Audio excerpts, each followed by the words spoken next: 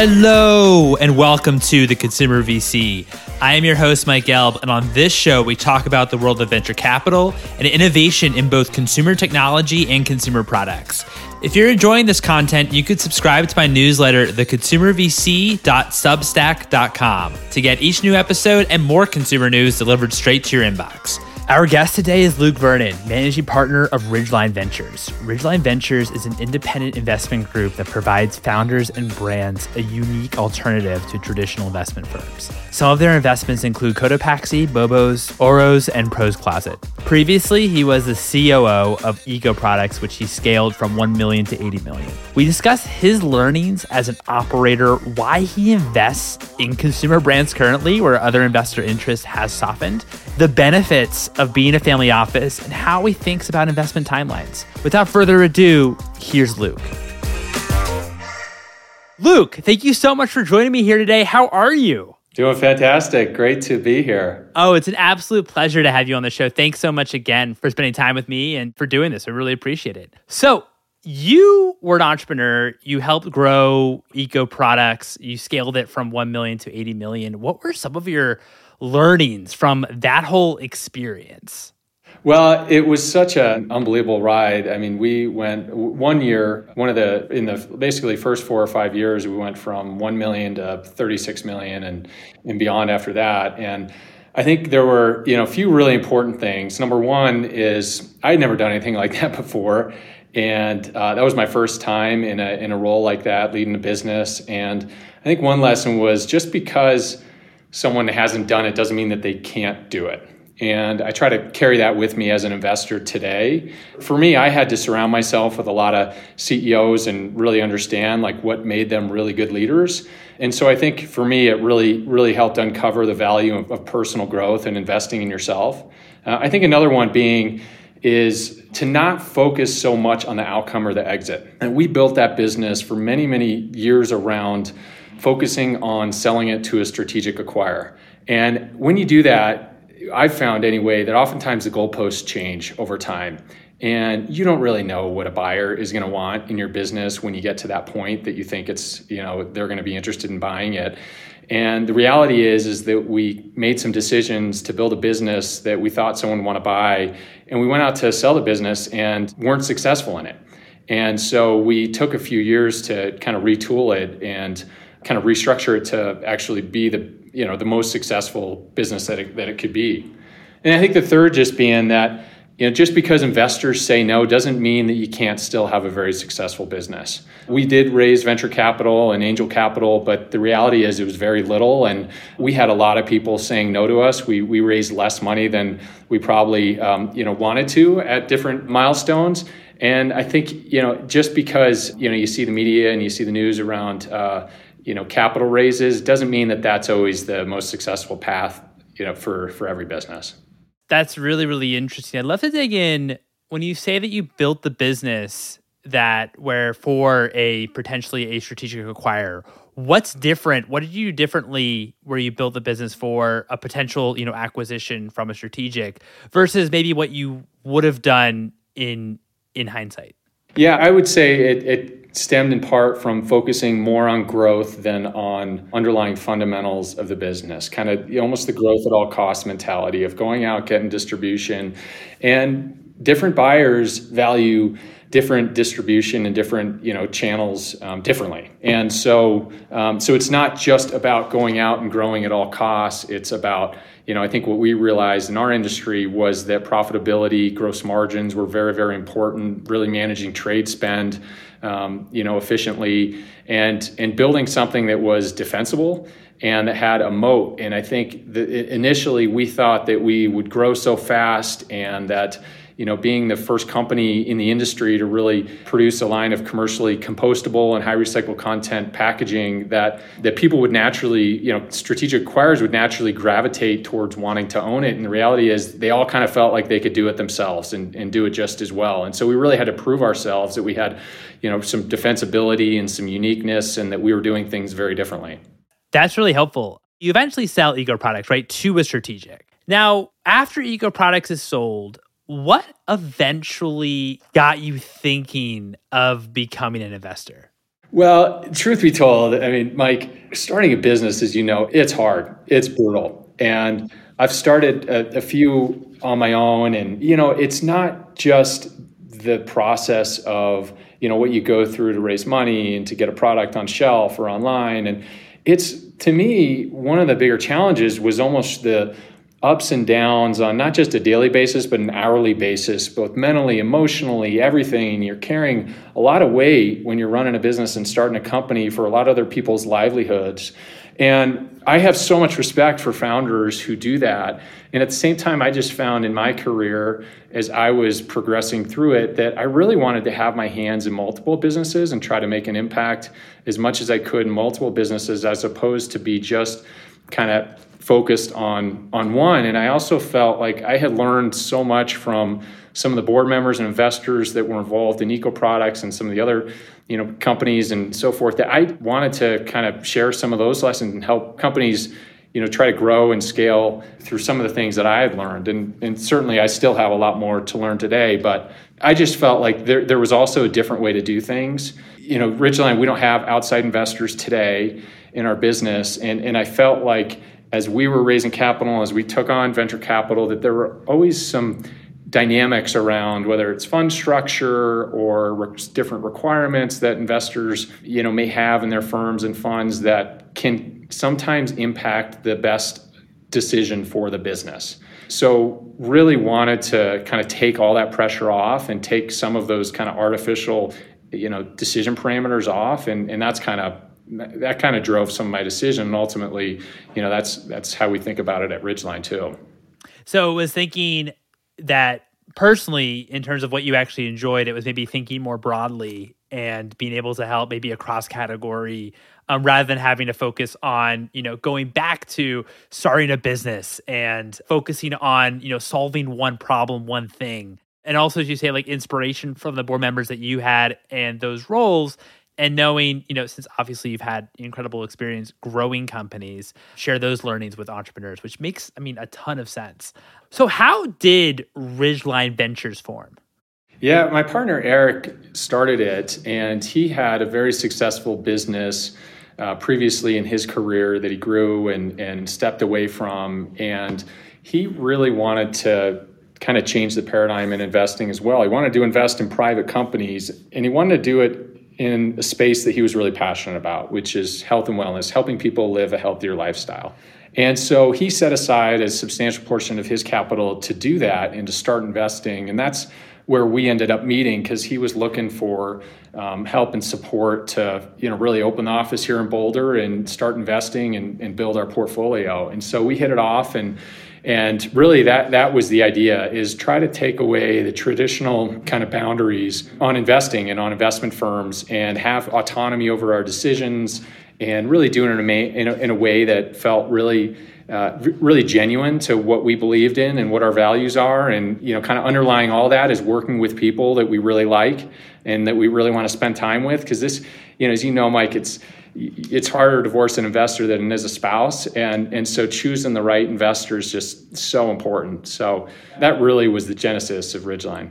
So when Eric started Ridgeline Ventures and had this thesis of, something that's very passionate that he's about, which is health and wellness, and, wanting to focus as well on the innovation side of health and wellness, since it's, private companies. When did you get involved, and how do you break down like health and wellness? Because it's such a large, there's a lot of categories that kind of sit under it. How do you think about health and wellness as well? I got involved kind of pretty much right away, early on, when he made that decision to invest in that space. And I think how we've defined it is products and companies that we feel good about putting on our website, and that we feel good about either feeding to our kids, having our kids wear, and that really just have a positive impact on the world and on consumers. And that can be, pretty broad, like the world of desserts and indulgence, for example. There's lower sugar, there's better for you, there's dairy-free, there's clean ingredients. And I think for us, a lot of that is a personal decision. But underwriting it is just alignment in values more than anything. So there's a couple categories that we call off limits and we just won't invest in.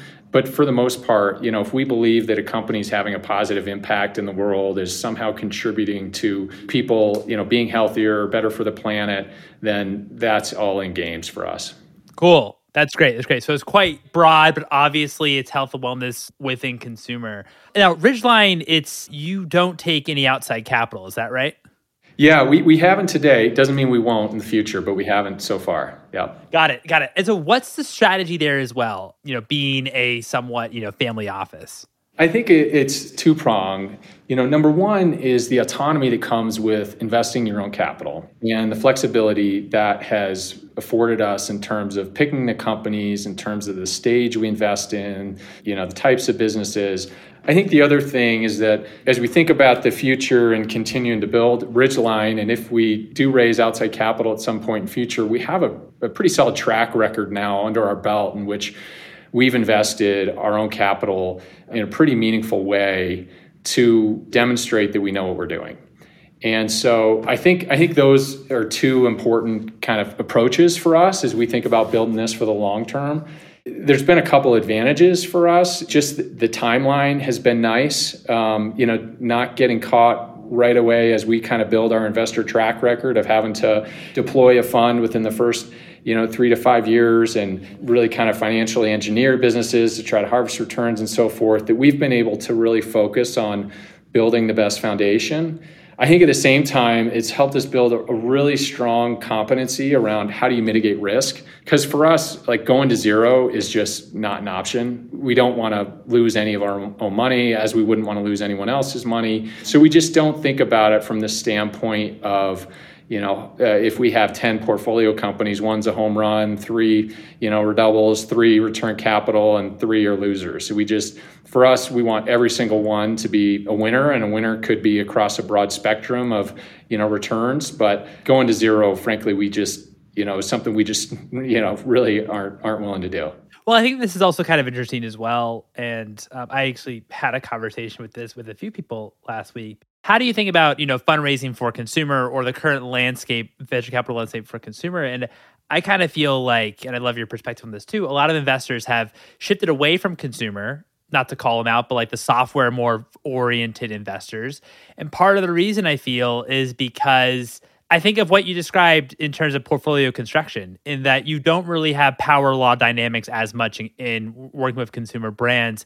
It's more so looks like, which, that's kind of traditional venture capital, like kind of like you have those power law dynamics. You might have quite a few companies that go to zero, right? But in consumer, it more looks like maybe like a private equity portfolio done at, an earlier stage, because you do have a lot more winners, even though those winners might not, be like 50x that it could get to in software, right? Or 100x. How do you think about like the current maybe like investor landscape when it comes to consumer? And do you see that consumer has maybe gone out of favor in some areas? I think you nailed it on the head, because I think going back 5-8 years ago, and even over the past few years, there seemed to be anyway a lot of kind of traditionally, tech-oriented investors who really did, tech more than anything else, who started to invest in consumer. And I think in part because of competitiveness of tech deals, I think in part because wanting to diversify and finding opportunities. But I think the reality is that further elevated valuations across consumer. And I think the reality is it's just harder to get 10x, 50x, 100x, return like they might get in, a couple of their portfolios across tech. And so I think over the next few years, and particularly in the next year or two, I think we're going to see a decline in tech investors wanting to invest in consumer. If you look at some of the private equity reports out there, like Bain Capital, for example, their annual report, consumer is actually one of the worst performing sectors across private equity. And almost 70% of GDP is spent on consumer consumption, right? So it's still a massive driver. And I think for us, that's kind of where we have our operating experience. Like all of our partners have, run businesses. We understand consumer very, very well. We know all the a lot of the nuances around supply chain, around, manufacturing and channel strategy and pricing strategy. There's just a lot of nuances as there are in other sectors too. But I feel like, it's such a core competency for us that we feel like that's kind of where we have the strength to be able to generate returns. I certainly agree with you. I also think too, when it comes to tech and software investors and I think sometimes the word D2C brand, it could be a little bit dangerous because I kind of feel like D2C brand sometimes entails that these businesses are fundamentally different to a retail business or a wholesale business. And maybe what gets really excited about, software or tech investors is that you're using obviously technology, e-commerce to market and, distribute your product. And so it sounds like it's almost like a software product, but of course the product itself is not actually technical in a lot of ways. When the vast majority of businesses actually on the product side, like it needs to work in retail in order for it to, be a large company, right? So there's also been like that maybe like confusion about it as well, where D2C is a channel, but it's not actually like a fundamental business change to like a business. You know what I mean? Totally agree. And any business that is a D2C business, and there are examples of some that have stayed D2C, but at some point, there's the question of how do we get continued growth? And that can come from new products, and it can come from new distribution and new channels. And a cost structure and an infrastructure required to go to retail is very different than an infrastructure required to do D2C, is very different from an infrastructure to have your own brick and mortar. And so I think that's spot on. I also think that, I guess going back to investor landscape across consumer, to me, I think there's a real value and focus, and like entrepreneurs, one of the most common things we see is just chasing the shiny object and inability to really kind of focus on the core and build the core until you're really proven and ready to expand. And I think for us, that's something that we take to heart and how we're building our business, that we want to, focus. And I think, consumer, investors who maybe have been investing from other areas into consumer, hopefully, that'll prove out well for all those entrepreneurs and investors. And at the same time, I think it may prove that, focus is going to be really important, whether you're starting a business or whether you're investing. So with all this being said, and how when it comes to obviously return timeline in a traditional venture capital fund, it's maybe quite different to, Ridgeline, because you are able to have, I presume, more flexibility since you don't have outside investors. How do you think about returns? And also, I know that when you said you started, eco products and we're part of that company, one of the big learnings was about let's not try to build this, or let's build this to sell it to a strategic, and that ended up, not maybe being the right strategy at the time, and you had to pivot your strategy. How has that influenced you as an investor when you're looking at deals? It's influenced us from the standpoint of, when we go into an investment, and whether we're buying a company in whole or we're investing in a growth equity round, as much as we can is focusing everyone on building the best business possible.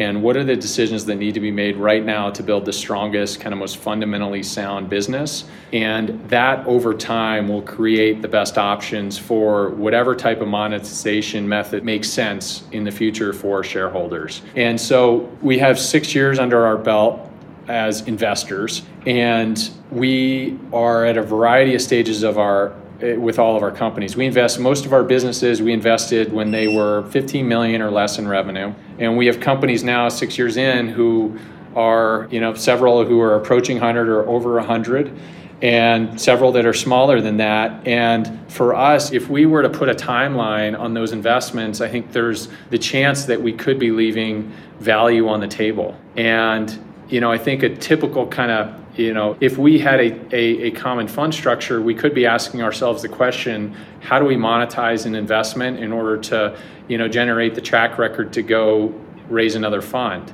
And I think we would not be able to obtain the same type of returns over the long run if we were to do that than hold. So I think, we'll have a couple of exits over the next, 2-3 years, hopefully, if we're fortunate. But I think if you look at that, then we'll actually be operating within the same kind of timeline as most investment firms. We just haven't, from the onset, put the confines of a 10-year structure on us. So I would love to discuss as well how you evaluate founders and how you actually invest in businesses. So kind of what's your criteria all the way from maybe like top of funnel how you think about as well sourcing opportunities, and then all the way down to your actual due diligence process. Sure. Yeah. Well, sourcing for us has been entirely from, so far with all of our investments, has been through relationship-based channels. We haven't invested or bought a business that's been, quote, a bank deal or auction deal at this point. It doesn't mean that we wouldn't in the future, but we just haven't. We really spend a lot of time getting to know the team and getting to know the founders, and that being a driving part of our decision process. So when we think about our criteria, we have what we call just kind of 8 first-line criteria that we go through. It stems from, is it a backable team and a group that we want to work with and believe in can help lead? And if there are gaps, do we believe that we can help fill those with our network? Second being, is it in a big market and could it be a big company? So, could it turn out to be, really sizable business? Third being, do they have a sound channel strategy, and is there a place on the shelf that actually exists? There's a lot of products out there that it's a great product, but the reality is retailers might not have a place for it on their shelf, or they might not be willing to allocate enough space for it. Fourth criteria being, do we believe in the product, and do we feel like it really meets a consumer need? And then, does it have sufficient gross margins? Being the fifth criteria. The sixth being, is the company at profitability or have an attainable path to profitability? And that's something that's very important to us, and we continue to believe that over time that's going to really prove out to be very important for strategic buyers. Seventh being, is it operationally sound, both from a supply chain and manufacturing perspective? And then eighth, are the valuation expectations in line with what we believe is fair? And we're not trying to get just the best deal out there. We want a win-win for all parties. So that's kind of the criteria that we go through, but underwriting all of it, most importantly, is just the team. What are some of the ways that you analyze teams? Because of course, I'd imagine, it's 2022. The market's actually probably a bit different than 2021, and maybe deals aren't moving as fast. But I'm going to assume that deals are still moving pretty fast. How then do you analyze teams, build trust, build confidence that in these entrepreneurs where you feel comfortable making the investment? As much time as we can spend with them ahead of time. Sometimes we may do things on a personal basis, try to spend time with them outside of just kind of normal business conversations. In some cases, we have had strategic planning sessions where we've kind of facilitated strategic planning sessions for the founder and the team to really kind of get to know each other under that environment and understand how they think and operate. We check references. Reviewed and looked at kind of, done personality tests and assessments to understand kind of what drives individuals. So just looking at a lot of companies and a lot of founders, you can start to kind of pattern recognize what fits with you and what doesn't. And I think that's a big part of it, but it all stems from just being able to spend a lot of time with them.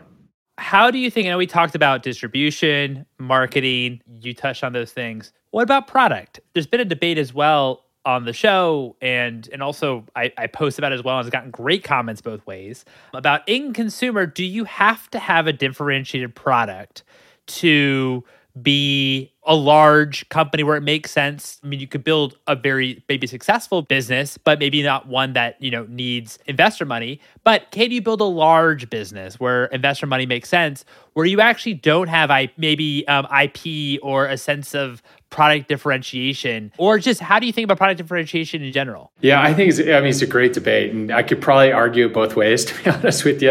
I think my more common thought is that product differentiation is ultimately really important. And I think the best product supported by the best team is going to be the winning business and the winning formula.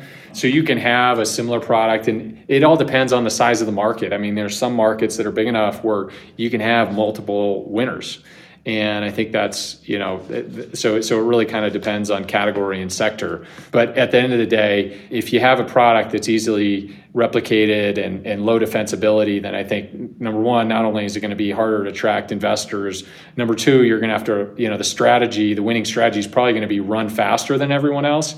And that's fine for a little bit. That also means that you might not be as efficient with your money, that other people could replicate it, or, what's on trend today might be off trend tomorrow. So at the end of the day, I think defensibility is to me the more important attribute. So, and I guess that could go kind of two ways. One, defensibility in the product itself, or defensibility in the brand itself. So that makes sense. What are you finding when you're meeting with entrepreneurs, besides raising money? What are you finding that entrepreneurs need or struggle with maybe the most when you meet with them, and maybe how you also think about how that plays to your strengths in terms of value that you could provide? I think probably the most common, or a couple of the most common ones it's just the broad question of, how do I grow? How do I get the business from, here to there?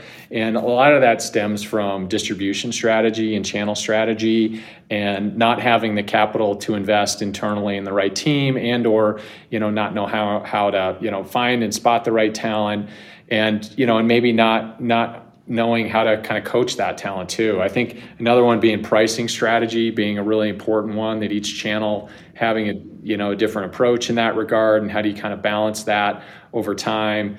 And then in general being, how do you just scale operations of the business, and, knowing when to add certain people, and knowing when, you need to think more about different supply chain and redundancy. So I think it's a broad spectrum.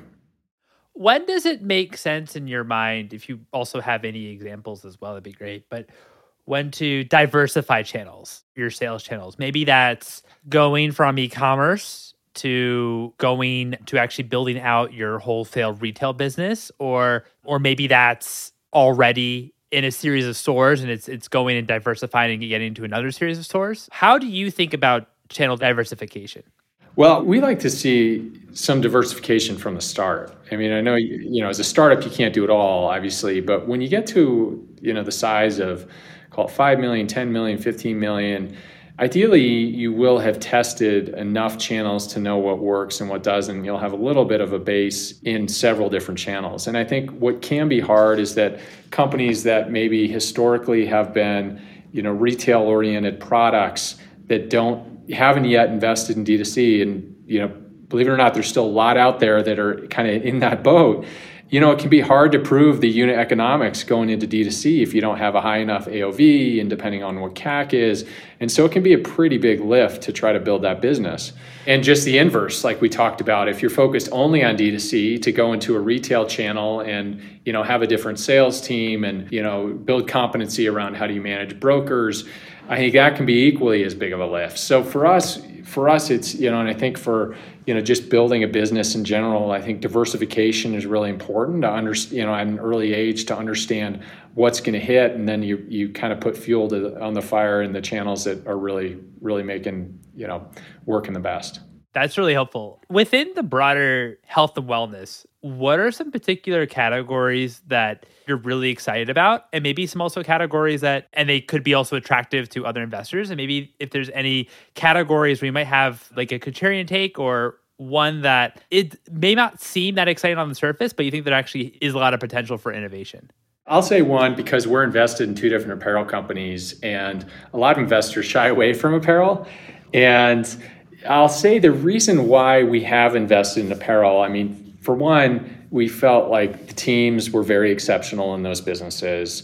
Number two, we felt like the markets were enormous, and specific areas that the brands Cotopaxi and OROS Apparel, being the two companies, what they were going after in the target consumers, there was just plenty of room for disruption. Cotopaxi being more style oriented and a little bit more fashion oriented with some technical, packs and gear.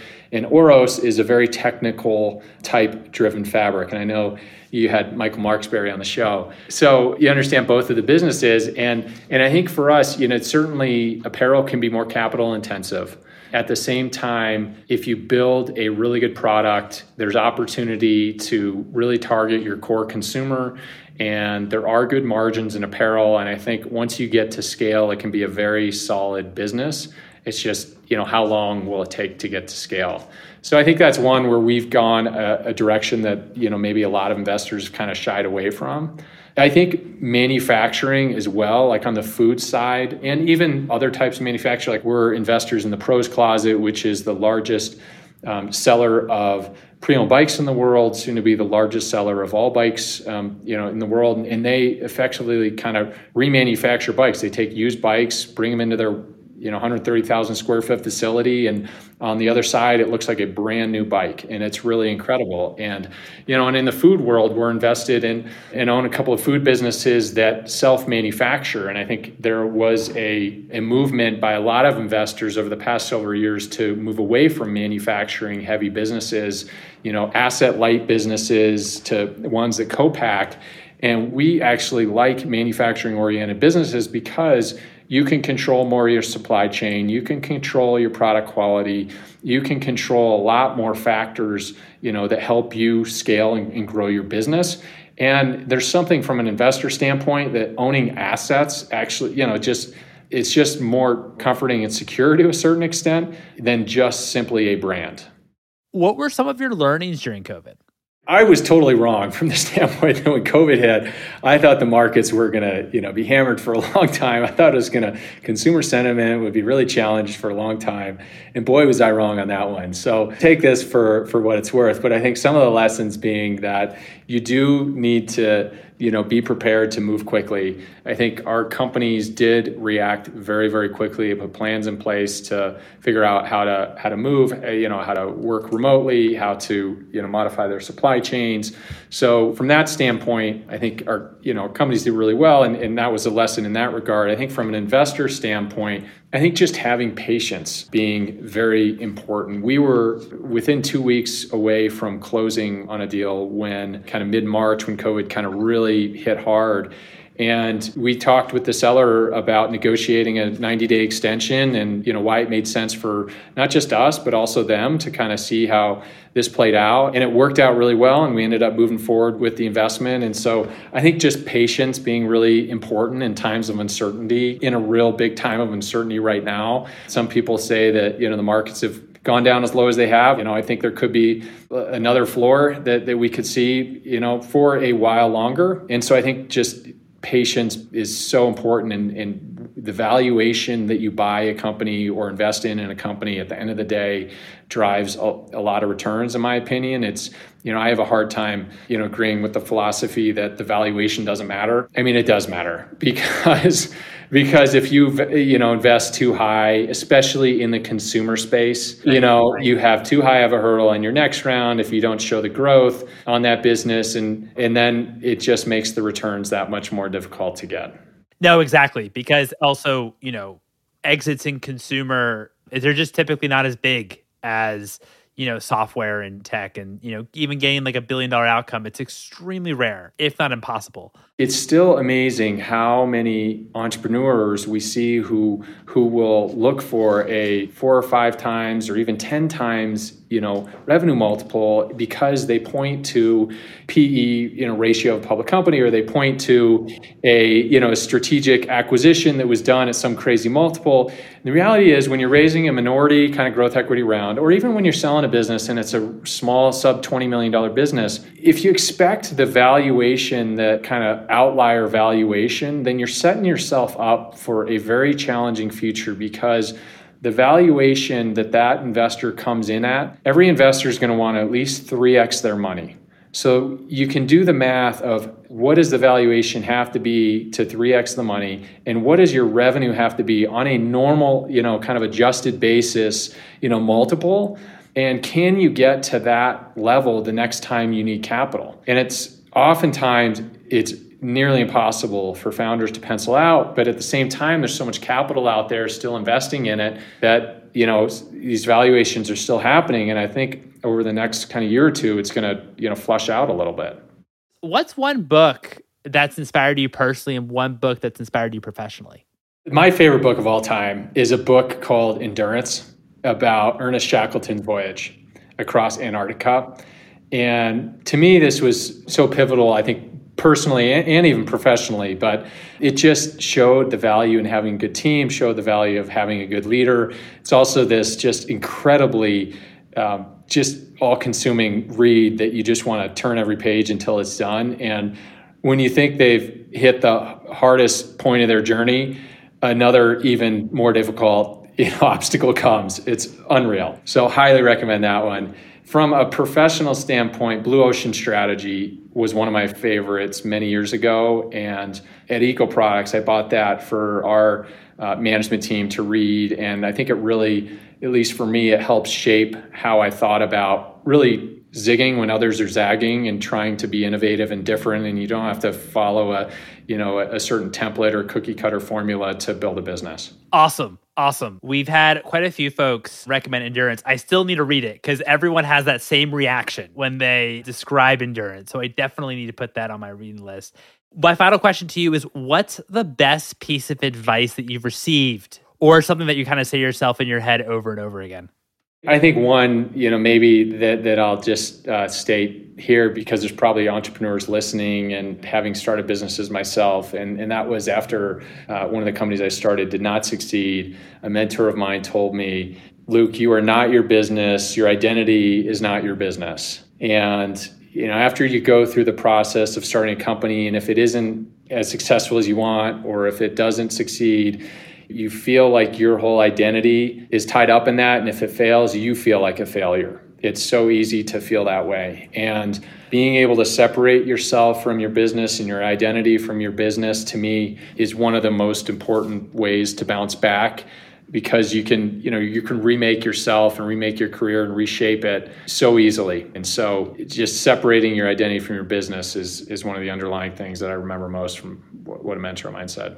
I really do love that piece of advice, because especially in the early innings, when you're working what it seems like, all day and all night building your business, and your business is your life, it's really important to make sure you don't tie that up with your identity, especially if things don't go kind of according to plan, since, very small percentage of entrepreneurs, their businesses actually become businesses, right? And so don't also kill yourself and kind of tying your identity to your business. Totally agree. Luke, this has been so much fun. Thank you so much for your time. Thanks for having me, Mike. Appreciate it. And there you have it. It was amazing chatting with Luke. I hope you all enjoyed it. If you enjoyed this episode, I'd love it if you'd write a review on the Apple Podcasts. You're also welcome to follow me, your host, Mike, on Twitter @MikeGelb, and also follow for episode announcements @ConsumerVC. Thanks for listening, everyone.